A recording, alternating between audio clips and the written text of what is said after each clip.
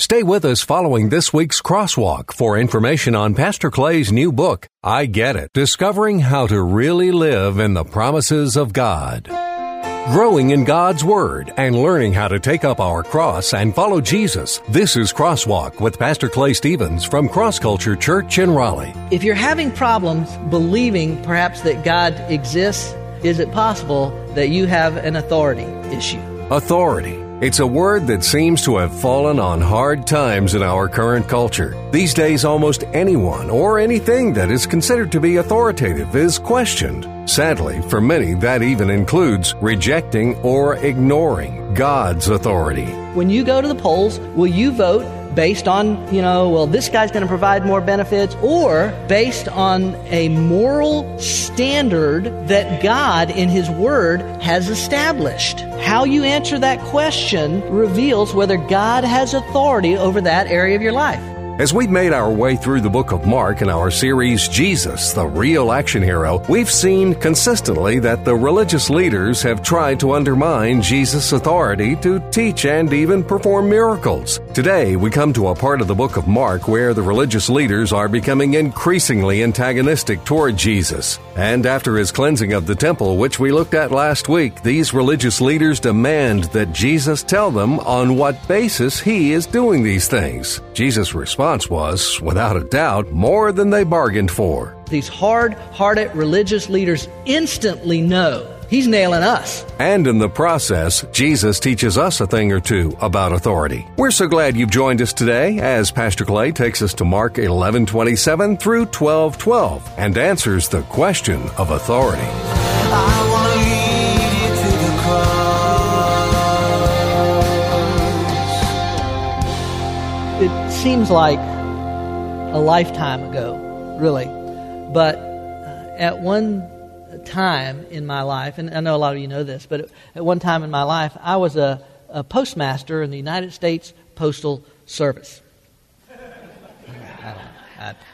I don't know.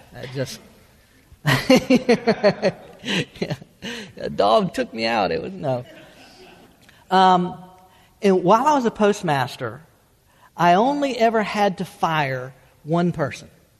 It was a letter carrier, technically a rural route carrier. Does anybody know what a rural route carrier is?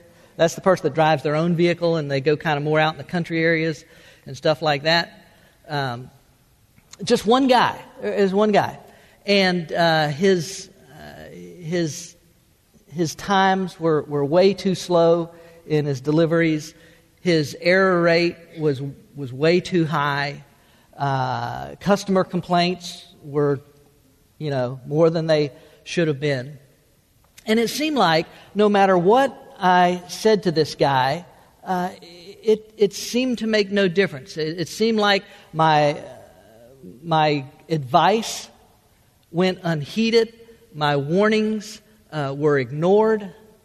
And it was as if either he did not believe that I had authority over him and his job place, or he just didn't care, because he continued to have this attitude that he could do what he wanted, and I had no authority over him, and he kept that same attitude even as I was showing him the door.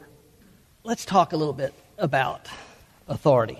If you have a copy of God's Word with you, turn to Mark chapter 11. Last bit of Mark chapter 11, we're reading verses 27 through Mark 12:12. Mark chapter 11, verse 27. We're coming to the end of, obviously, this chapter, moving in to this series of events that's occurring, and I'll talk more about that in a minute. Thank you guys for being here today. Listen. They came again to Jerusalem, and he was walking in the temple. The chief priests and the scribes and the elders came to him. So it's like the next day. Remember, he came into Jerusalem, looked around, went back out, came in the next day, if y'all were with us last week or last couple weeks, threw the money changers out and turned over tables and exercised his righteous anger over the injustices that were doing, just the fact that they turned this into a marketplace instead of a place for God's people to, all that kind of stuff. Goes back out. Now he's come back into the city again for a third day, Remember, he's moving closer to the cross. It's the last week of his life. So the chief priests and the scribes and the elders. That's just 3 different names for just different parts of the religious leaders of the nation of Israel. And they began to saying to him, "By what authority are you doing these things? Or who gave you this authority to do these things?" And Jesus said to them, "Well, I will ask you one question, and you answer me, and then I will tell you by what authority I do these things. Was the baptism of John from heaven or from men? Answer me." Well, they began reasoning among themselves, saying, "If we say from heaven, he will say, then why did you not believe him? But shall we say from men?" They were afraid of the people, for everyone considered John, meaning John the Baptist, to have been a real prophet. Answering Jesus, they said, "We do not know." And Jesus said to them, "Nor will I tell you by what authority I do these things." And he began to speak to them in parables. A man planted a vineyard. He put a wall around it. And he dug a vat under the winepress. And he built a tower. And he rented it out to vine growers and went on a journey. At the harvest time, he sent a slave to the vine growers in order to receive some of the produce of the vineyard from the vine growers. They took him and beat him and sent him away empty-handed. Again, he sent them another slave, and they wounded him in the head and treated him shamefully. And he sent another, and that one they killed. And so with many others, beating some and killing others. He had one more to send, a beloved son. And he sent him last of all to them, saying, "They will respect my son." But those vine growers said to one another, "This is the heir. Come, let us kill him, and the inheritance will be ours." And they took him and killed him and threw him out of the vineyard. What will the owner of the vineyard do? He will come and destroy the vine growers and will give the vineyard to others. Have you not even read this scripture? The stone which the builders rejected, this became the chief cornerstone. This came about from the Lord, and it is marvelous in our eyes. And they were seeking to seize him, and yet they feared the people, for they understood that he spoke the parable against them. And so they left him and went away. Father, today as we look at this series really of events that's unfolding, and this really conflict that's happening between Jesus and these religious leaders, it's an event that happened 2,000 years ago, and so it's easy for us to dismiss it, and I've got some things to say about that today. Father, I just pray that your hand would be upon this, that your word would speak deep into our hearts, penetrate our hearts, our minds, our souls. Lord, that we would receive the truth of an event that, in some sense, as we read it, may not seem like it's necessarily applicable to us. Okay, these guys didn't like Jesus, and they didn't want to follow his authority. But Father, what does that mean for our lives today? As we walk through this, would you just teach us your truth, and may I be the first one, Lord God, may I be the first one to leave here changed. And may all of us seek to come out of here differently than we came in. It's not just another Sunday that we can sing the songs and sit here and listen as the preacher stands up here and talks. Lord, there's significance in this day and in what you want to say in your word, which is quick and alive and sharper than any two-edged sword. It's able to divide soul and spirit, even joint and marrow. And as I often ask, would you do surgery on our hearts, on our lives today? Cut out of our lives what does not belong there. Sow into our lives. As the great physician, take your word and sow into our lives what will make us better followers of Jesus for his honor and his glory in his name. And everybody said, amen. All right, let's talk about a question of authority. A question of authority.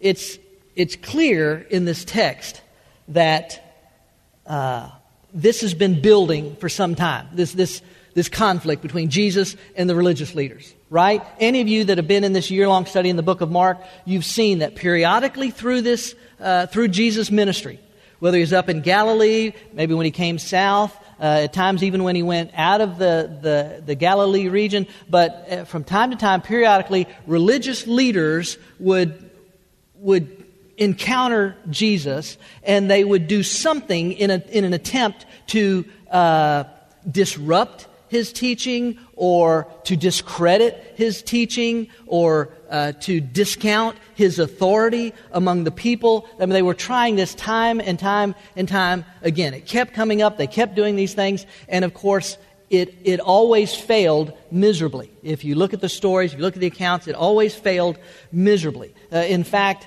among not all the people, but among many of the people, Jesus' power, his ability to perform miracles, Jesus' teachings, Jesus' authority was growing among many of the people. Some people were even saying, could this be, maybe this is the Messiah, the Savior, the long-awaited one, the promised one, the anointed one. This could be him. But now, Jesus is on their turf, so to speak. You see, the religious leaders considered themselves the keepers of the temple. They were the ones that everybody had to look to. They were the ones that kept up with the rituals and the festivals and the sacrifices, and all the religious leaders, the priests. They all had their roles to play, but they saw themselves as the keepers of the temple, and they saw themselves overall as the religious authority in Israel. Period. Now, Jesus is throwing a monkey wrench all up in that mess, because he is challenging their authority by his teaching. And I said this before, but his teaching is unlike any teaching that the people have heard before. He is teaching with authority. He's teaching, I think I said this last week, he's teaching as if he owns the place, because he does. And the people were amazed at this teaching, because he taught as one having authority. His teaching was his authority. His word was his authority. When I was working on my doctorate, and I was involved in my writing project for my doctorate, whenever I made not every time, but sometimes whenever I emphasized something, or I drew a conclusion about something, that my writing project was on, if I came to some conclusion or whatever else, sometimes my supervising professor would say to me, you've got to have more sources here. You've got to have more experts. And he says, you are not an expert in this area yet. You're not a source of authority. You have to go find some sources of authority to substantiate the claim that you're trying to make. Jesus didn't do that. Jesus spoke from authority. And that simply would not do for the religious leaders. And so what we're going to see next week and a couple weeks as we continue on in chapter 12 and into chapter 13, the religious leaders begin to try to trip Jesus up. They begin to try a series of questions or tricks or whatever to get him to stumble, to get him to mess up, to cause him to lose credit with the people, or to get in trouble with the Roman government. And the religious leaders, they don't care which. As long as they can get rid of this radical rabbi, we got to get this guy out of the way, and we have to reestablish our authority. We're the authority in this country. We're the ones that say what is and what is not as far as it concerns God. Who does this guy think that he is?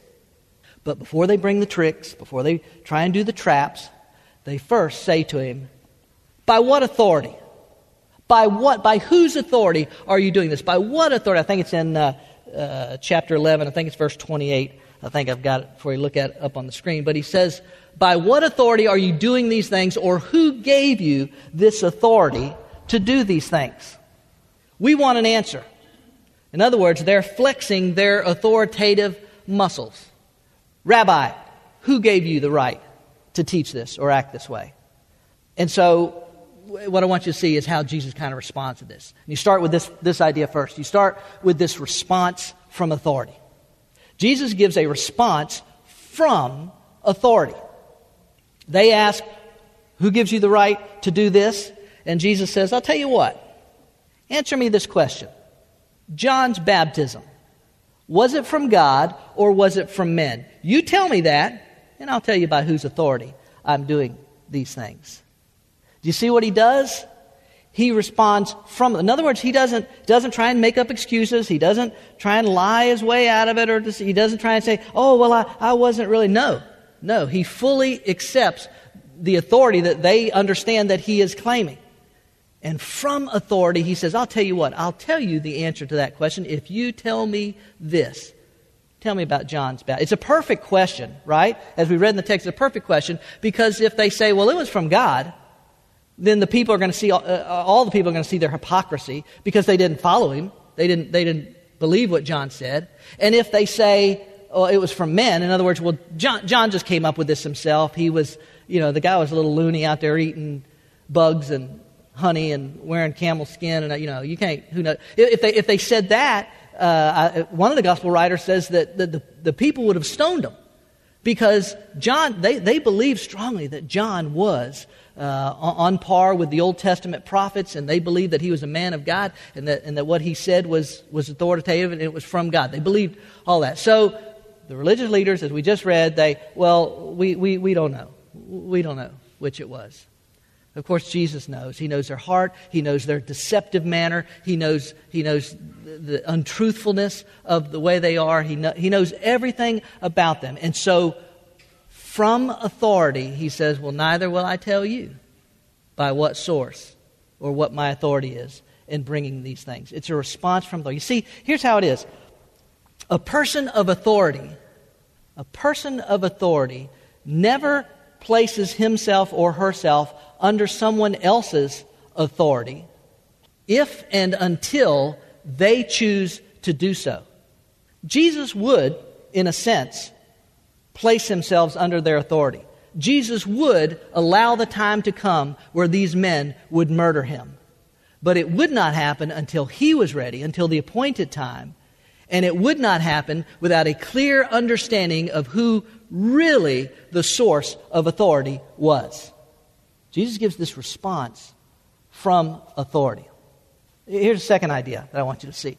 It also comes along this revelation, what I call this revelation through authority. In chapter 12, verses 1 through 11, and we read all that, Jesus tells a parable. A parable, most of you know this, but a parable is simply a story laid alongside a truth that you're trying to emphasize or clarify, and so you lay this story alongside of this truth to bring it out. Even as my hands indicate, same root that we get our phrase parallel lines from. A parable is a story laid alongside of a truth to emphasize or clarify this truth. Now, some parables, are y'all with me? Some parables are made to make you think, right?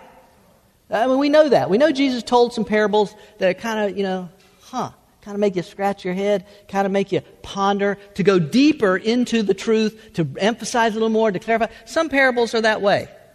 This was not one of those parables. That's right. This parable is as transparent as it can be. As a matter of fact, it's so clear that the religious leaders, these hard-hearted religious leaders, instantly know he's nailing us. He's putting this on us. This is about us. It's a sign of his authority, this revelation that he gives to the people. It is so clear what's going on. Now, you don't need me to do this if you've read the story more than once at all, but just if some of you like this kind of stuff, but in the parable, like I said, I don't think you need me to do this, but in the parable, the man that planted the vineyard is God. And then he rents it out to these vine growers. Pretty obvious that the vine growers are, in general, they're the nation of Israel and the responsibility that they had before God. But specifically, they are the religious leaders who were responsible for seeing fruit produced, spiritually speaking, seeing fruit produced in the nation of Israel. And they had obviously failed at that miserably. But the vine growers are Israel, the religious leaders. The slaves or the servants are the Old Testament prophets. Those those prophets that God sent time and time again. Y'all remember reading all those stories? Or if you have read those stories in the Old Testament, God would send a prophet, and the prophet would declare to turn back to God, repent, turn away from your sins, time and time again. And the people would usually treat the prophets horribly. Many times they would kill them. Many times they would imprison them. They would beat them. All kinds of ways that they would mistreat because they didn't want to hear it. Right? You understand when you're in sin, if your heart is not right, and if you notice this, maybe even about your own life.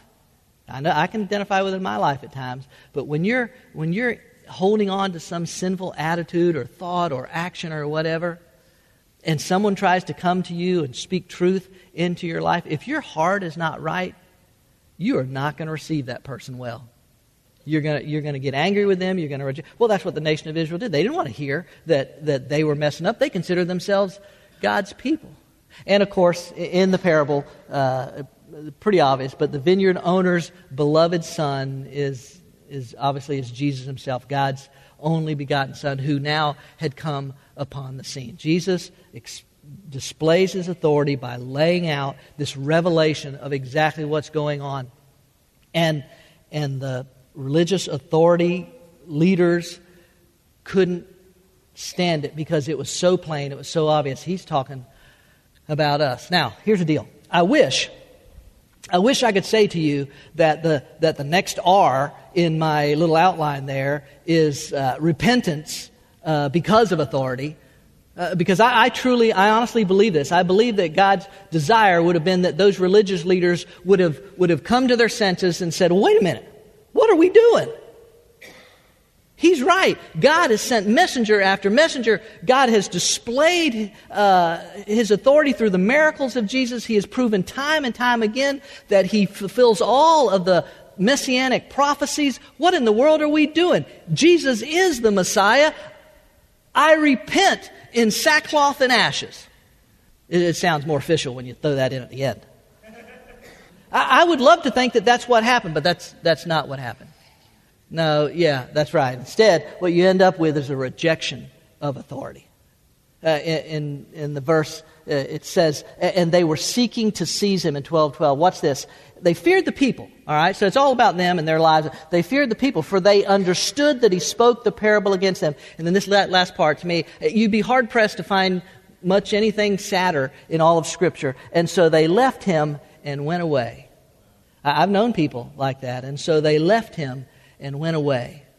It is a rejection of the authority that God had in their lives. No, we won't. We won't do it that. We won't recognize him. We won't give up our rights to who we... No, and it's a rejection of authority. I was reading this week about reading in an article about an interview that Ozzy Osbourne did back in 1997. And y'all, anybody know who Ozzy Osbourne is? And old rocker guy, and bites the heads off of bats and stuff like that. He had Alice Cooper was way before him. He bit the heads off of snakes. Y'all remember that's back in the 70s. But anyway, Ozzy Osbourne in this interview, he talked about that one time they finished a concert and they all got on the bus and they, I guess, heading to their next destination or whatever. And he says they probably drove 7-8 hours, drove all through the night, and they finally stopped at a truck stop. And him and I assume maybe some of the other band members, whatever, they went in maybe to get some breakfast, get some coffee. And Osbourne says, we are in the middle of nowhere when we finally stopped at this truck stop. He says, in the middle of nowhere. And he said, this guy comes up to his table and he says he tries to give me one of these tract things that says Jesus saves. And he says to the guy, he says, dude, where in the world do you come from? He said, there's nothing around here for miles and miles. And the guy says, I've been following you all night. He said, I followed you all night, waited for you to stop so that I could give you this information about Jesus and about what he's done for you. Osborne's response was, he says, let me get this straight. You drove all night following us just to hand me a bleeping piece of paper about Jesus? And the guy says, yeah, that's right. And he says, dude, he said, you don't need to go to church. You need to go to a bleeping psychiatrist. And that was the end of the encounter, and that was the end of the article in essence. The refusal to recognize the authority of who Jesus Christ is. By the way, to drive the point home, that stone builders, that passage there in Mark, Jesus is quoting from Psalm 118, I think it's verse 22 and 23, a passage that those religious leaders should have been very familiar with when he says, have you not even read this scripture? Do you hear what he's saying? He said, haven't you even read this? The stone which the builders rejected, who's he talking about? Them. He's nailing them again. The stone which the builders rejected, this became the chief cornerstone. This came about from the Lord and is marvelous in our eyes. In other words, Jesus is saying, listen, God's working. Did you not ever read this? Okay. All right.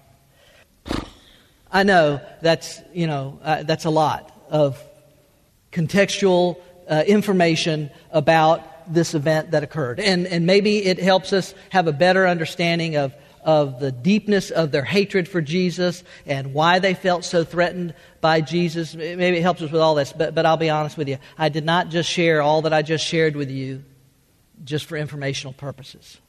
I didn't share that with you just so you could fill in a few blanks or be a little more up to speed on what was going on in that last week of Jesus' life. Not that it's not good to know that stuff, but that's really not why I shared any of it with you today. I shared it with you. Listen to me right now. Listen to me. I shared all of that about Jesus' authority and the questioning of his authority by the religious leaders, really to bring you to the point of asking every one of us in this place today one single question. Does God have authority in your life? Does God have authority in your life? Now listen to me. Don't get excited here. I want to pray. This is not the end of the sermon. But I want to pray just a minute. Will you pray with me? Father, this is an incredibly important question right now. And one that I've been thinking a lot about this week, even as I've been working on this message. And it is a sobering question.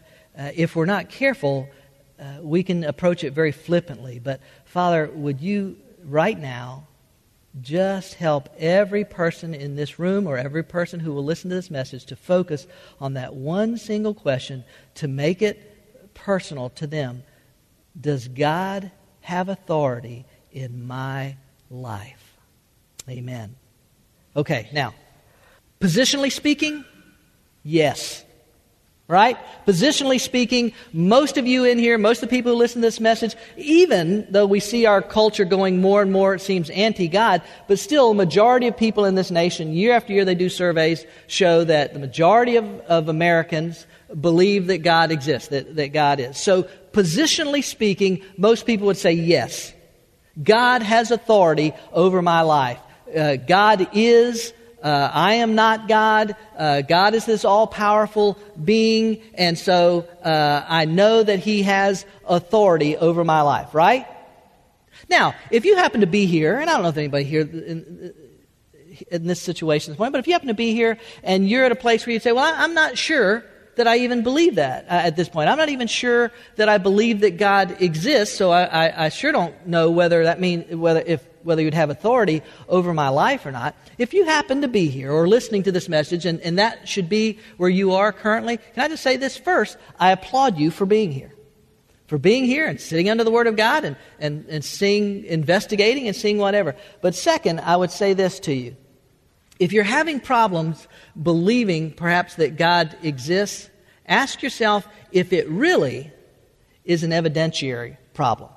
In other words, I've examined all of the evidence and for how we can know God exists, or the validity of Scripture, or the reality of Jesus Christ, and the empty tomb, and I've looked at all this stuff, and there are gaping holes in it, and I just have a problem with it. Is it really that, or is it possible that you have an authority issue? Because to admit, to come to the place where you would admit, yes, God is. The God revealed in Scripture is. To admit that is to concede that God then has authority over your life. If the God that is revealed in Scripture is real and He exists, then that God would have authority over your life because He's creator of all, including you. He's seen the beginning, the end. It's all part of His plan and His purposes. To recognize that would mean that you'd have to admit that He has authority over your life. And let's be honest with you, a lot of people simply don't want to concede that God has authority over their life. Now, I'm not necessarily saying that's where you are today, but I think that it at least deserves some open heart examination. But anyway, does God have authority over your life? Positionally speaking, sure. No problem. But here's the more important aspect of that question. Does God have authority over your life, my life, practically? And there's a question mark up there intentionally. Because that's a question that only you can answer for you, and only I can answer for me. Every person in this room right now. Does God have authority over my life practically? Oh, positionally? Sure, no problem. Yeah, okay, He's God. Got it. But how about in the everyday, practical stuff? For instance, let me just give you an example.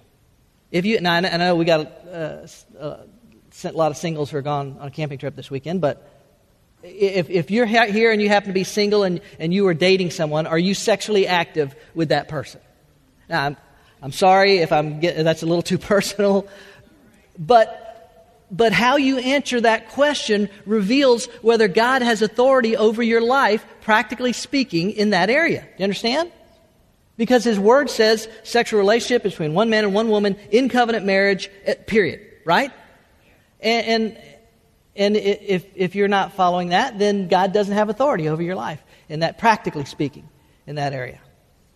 When you go to the polls on Tuesday, and I hope you're all going to the polls that can, if you can vote and physically able to or whatever. When you go to the polls on Tuesday, will you vote based on party preference or based on, this guy's going to give me a better tax break, or this guy's going to provide more benefits, or this guy's going to, or based on a moral standard that God in His Word has established?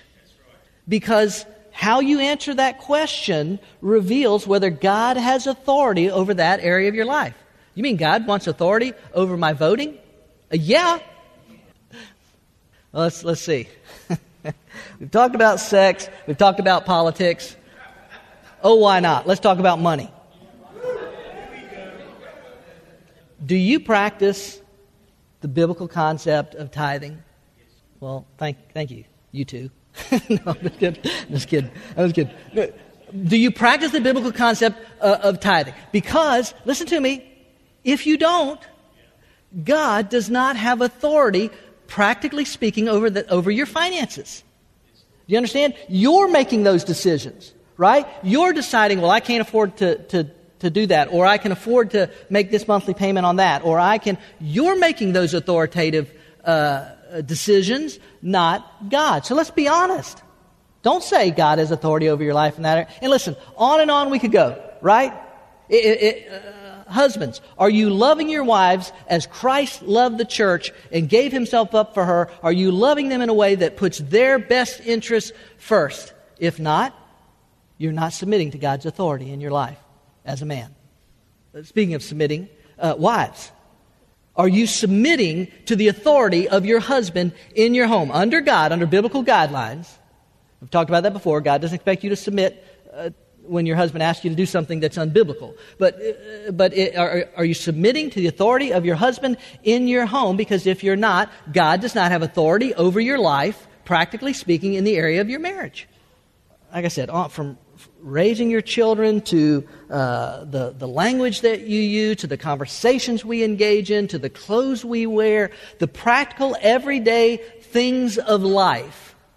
Either we are seeking God's authority and wisdom in that, or we're taking authority ourselves, or giving it to the world around us, or something like that. You understand? That's the more important question. Does God have authority practically over my life? Okay, all right, maybe you're here, and because listen, this is going to sting a little, all right? But it stung me when I thought about it.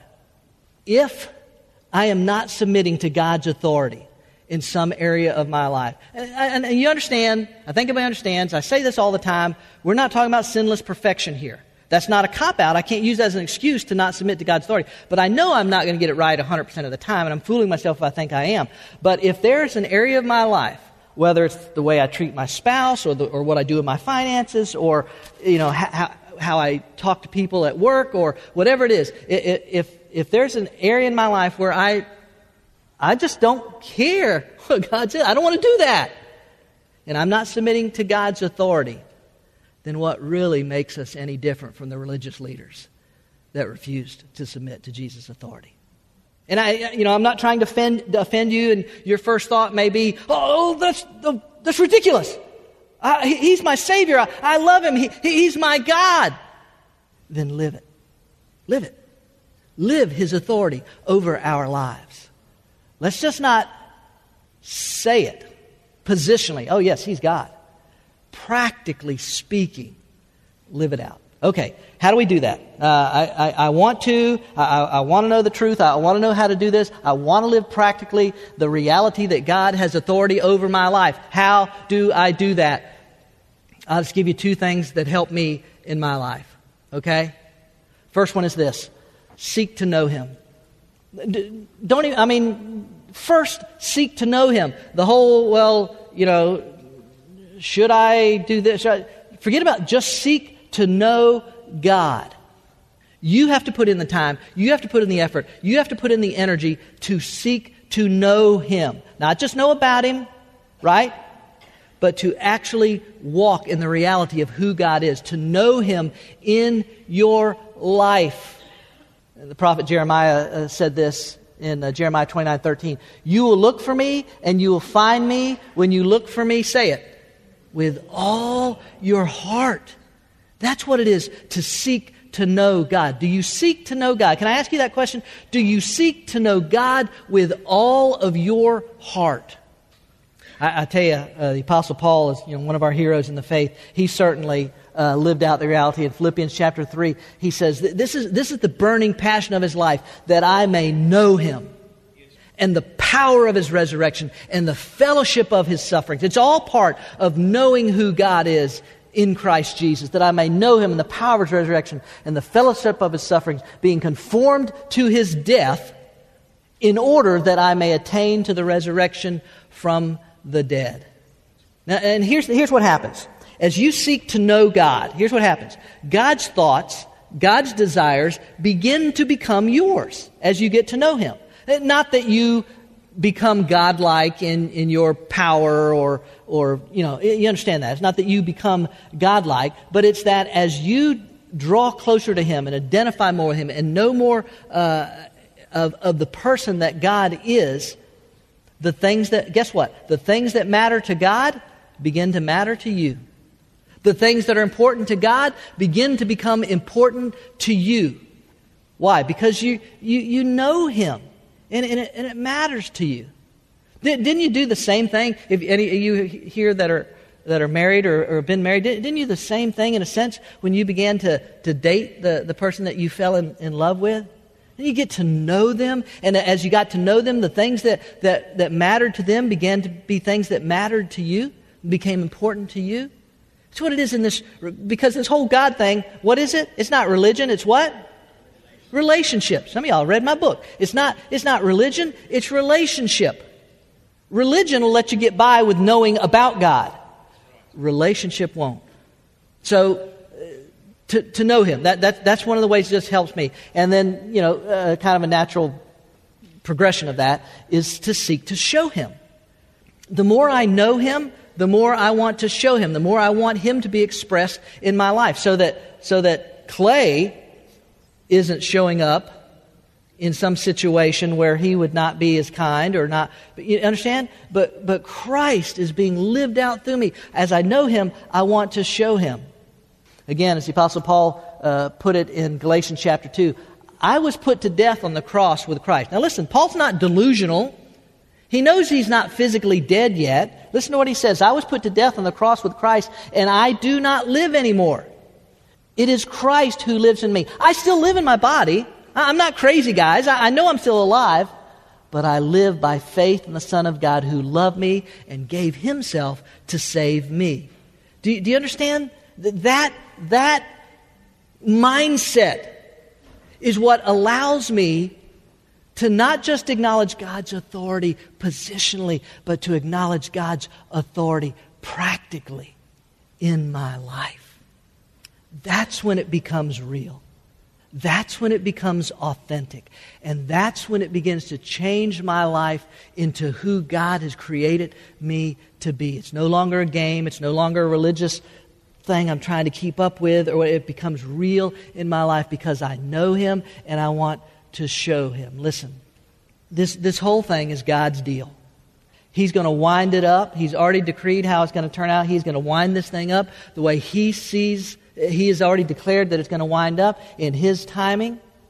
We look around and a lot of us speculate that it can't be long for the end, that we can't be far from the end. But he's going to wind this thing up the way he has decreed that it will. But part of that decree, I believe, is the sovereign desire that mankind, created in his image, as moral agents, can freely choose to submit or place themselves under God's authority. We can look at a million places in Scripture where people chose, or we can look at a million examples in life where people choose not to place themselves under God's authority.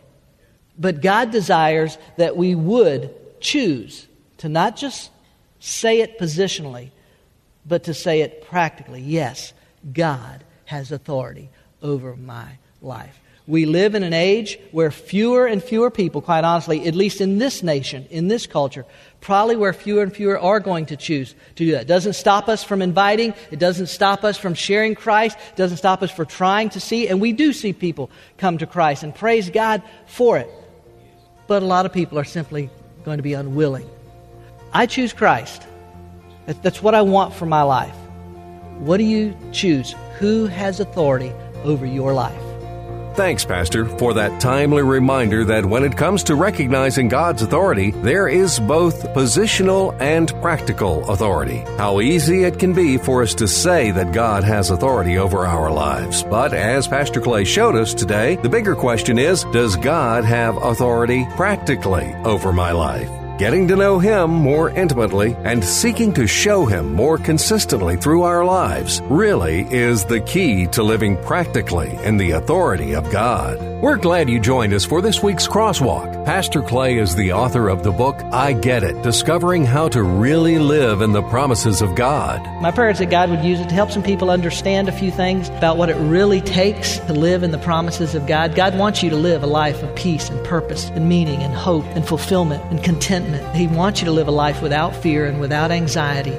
Many people at some point in their lives feel disconnected with the type of life and faith that they read about in the Bible and what their lives look like on a daily basis. What is it that we're missing? What is it that we're not getting? If I'm not really living in the promises of God, why is that? That's what this book explores. I Get It is available online in electronic versions for the Nook and Kindle, as well as paperback form from Amazon.com. And ask for it by name at your favorite local bookstore. You can go in bookstores and just say, hey, have you got a book in here entitled I Get It from Clay Stevens? They can order this book out of their catalogs that they get.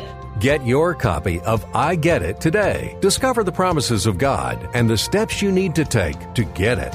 And join us here each week online for another Crosswalk message. God has invited us to know Him through His Word, the Bible, a perfect record of God's revelation to man and applicable for every area of our lives. And if you're in the Raleigh area, we invite you to be a part of Cross Culture Worship. We meet at 10:30 every Sunday morning at the Leesville Road High School, a mile and a half south of I-540, exit 7. We're a church, but instead of religion, we're about relationships. And instead of rituals, we practice realness. Our desire is to be used by God to show people that a life built on the finished work of Christ on the cross is where you'll find what you're looking for. I'm not the water, I'm not the bread, but I know the place where your soul is fed. So hungry and thirsty, come and be blessed. I want to lead you to the cross. I want to lead you to the cross. I want to lead you to the cross. Cross Culture Church, taking the cross to our culture and taking our culture to the cross. Visit us online at crossculturelife.org.